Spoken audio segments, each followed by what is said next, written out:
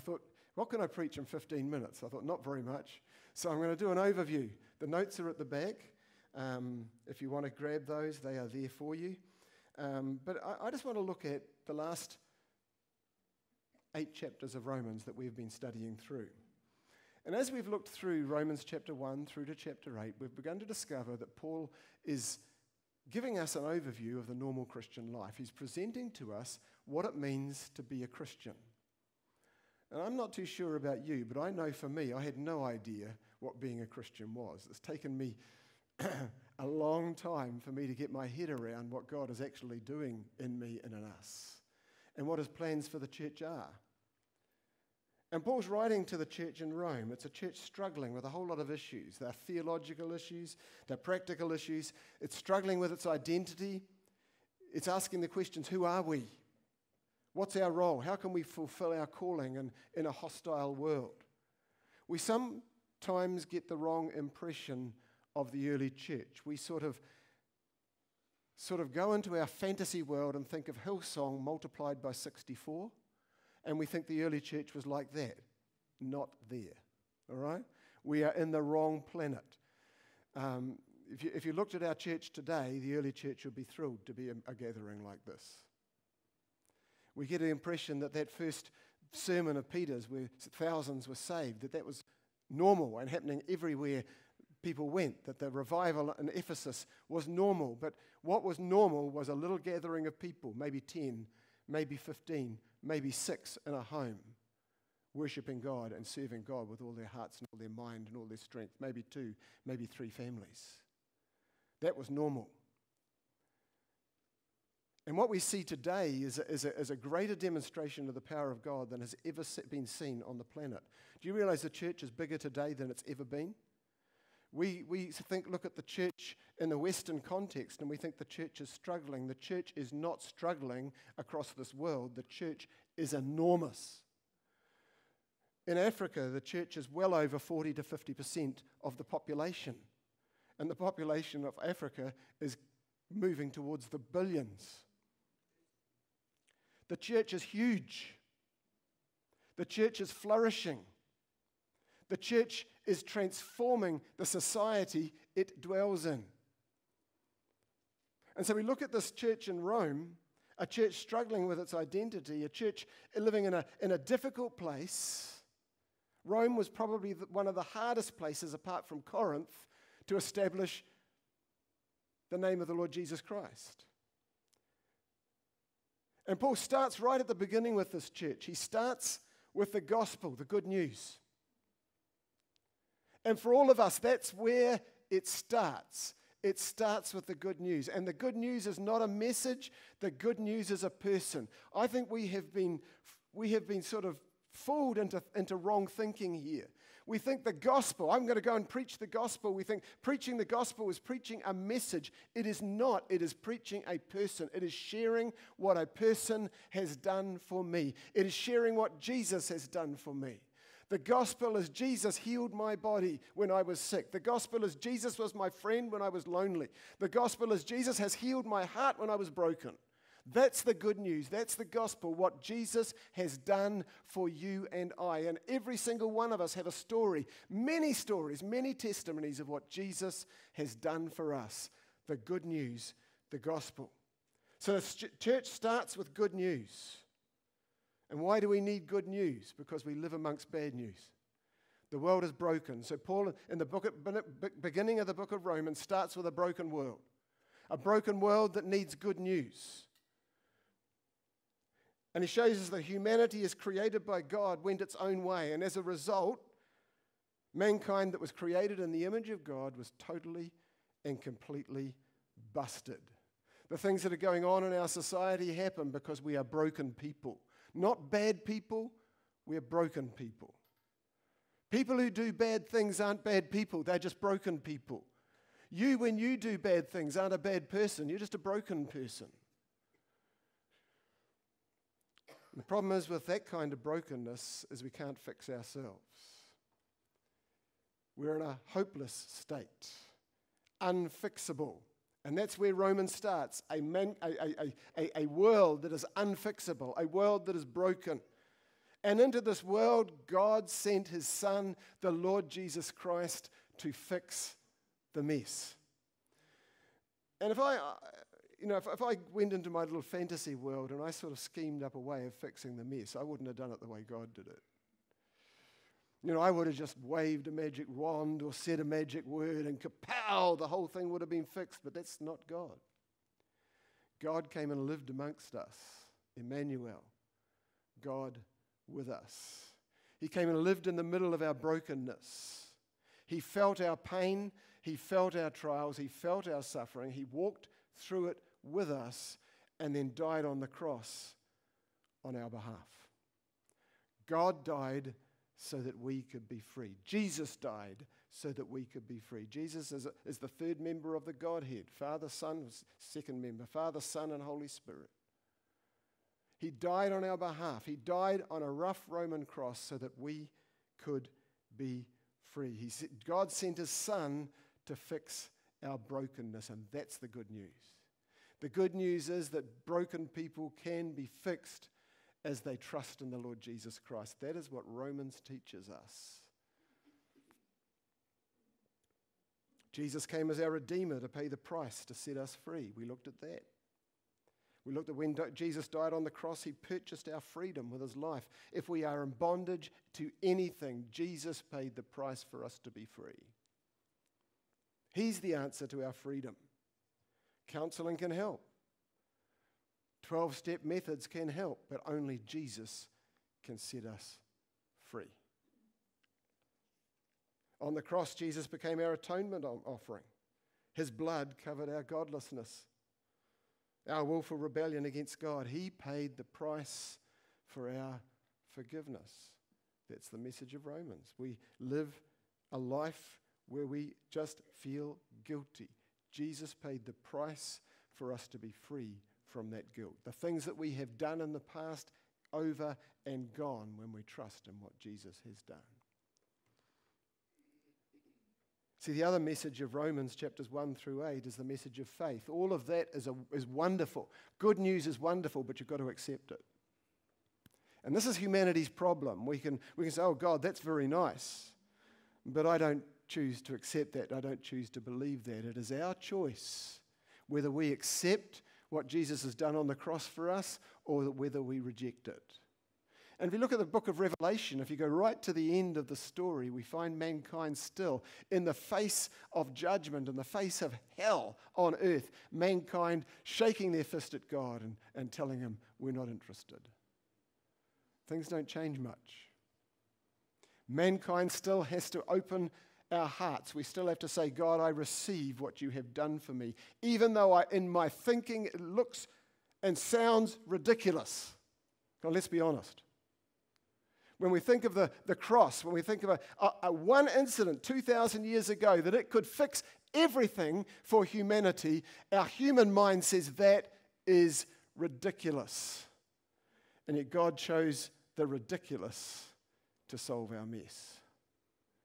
And it's up to us to humble ourselves and say, God, I choose to accept what you have done for me. So the message of Romans is a message of faith. It's by faith we are saved. It's by choosing to trust in what God has done. It's not choosing to do things our own way, but choosing to do things his way. The message of faith. And then Paul moves on to show us that before God, something has happened. As we, by faith, accept what God has done for us on the cross, we are declared by God to be in the right. We're justified. We're made righteous. And for 20, 30 years, I sort of struggle with that word righteous. I looked at myself and I thought, well, yeah, I get what the Bible says, but I don't look righteous, I don't act righteous, I don't feel righteous. It's not about behavior. It's about standing before God. That word righteous is a legal word. It says it is saying you have been declared in the right. God no longer holds anything against you. There is no penalty hanging over your head. Your past is over and gone. You are declared to be in the right. And I find that incredibly freeing. That I can come with all of my brokenness before the cross of the Lord Jesus Christ, and I say, Jesus, I trust in what you have done for me on the cross, I can come before him and say, Jesus, I ask you to forgive me. I ask you to come into my life and be my Lord and Savior. And from that point onwards, everything I was is no longer taken into account. Everything I did wrong is no longer taken into account. I am from that moment on free from all blame. Isn't that amazing? Think about parents. Think about your kids. Your kids do something really quite awful. And as a parent, you lovingly forgive them, but as a human being, something still sticks. Huh? You can forgive, but you can't forget. You remember what the little toad did. And it's just sort of there, you know. And as husbands and wives, come on, here's a good one. One of you does something wrong, and lovingly you forgive. But the next time they do something wrong, what do you bring up? Huh? Oh, yes, you do. You bring up what they did last time. You never. You always. This is always happening. You never take out the rubbish tin, and I can guarantee he'll remember the one time he did. See, us human beings can't forget. But this is the amazing thing about God. When we come to Jesus at the cross, when we surrender our lives to him, when we ask for his forgiveness, not only does he forgive, but it's forgotten. The Bible tells us that our sins are separated from us as far as the east is from the west. You can talk to God all you like about what you were like, and he can't remember. It's gone. It's gone. You are now, if you have trusted in what Jesus has done for you and accepted his sacrifice on the cross, you are now totally, gloriously free. The devil can stand before God and remind God about who you were and what you have done and what a horrible person you are. And God looks at Jesus and he says, in the right. Free. No blame. So you shut up. It's the truth. That's the glorious truth of Romans. There is no penalty standing against you and I. You say, well, what about if I sin again? Well, all you've got to do is come back to the cross, bring it to him, say, Jesus, I ask you to forgive me. And you know what? It's gone again. It's Magic Max's most famous trick. You know, gone. Not up his sleeve, but gone.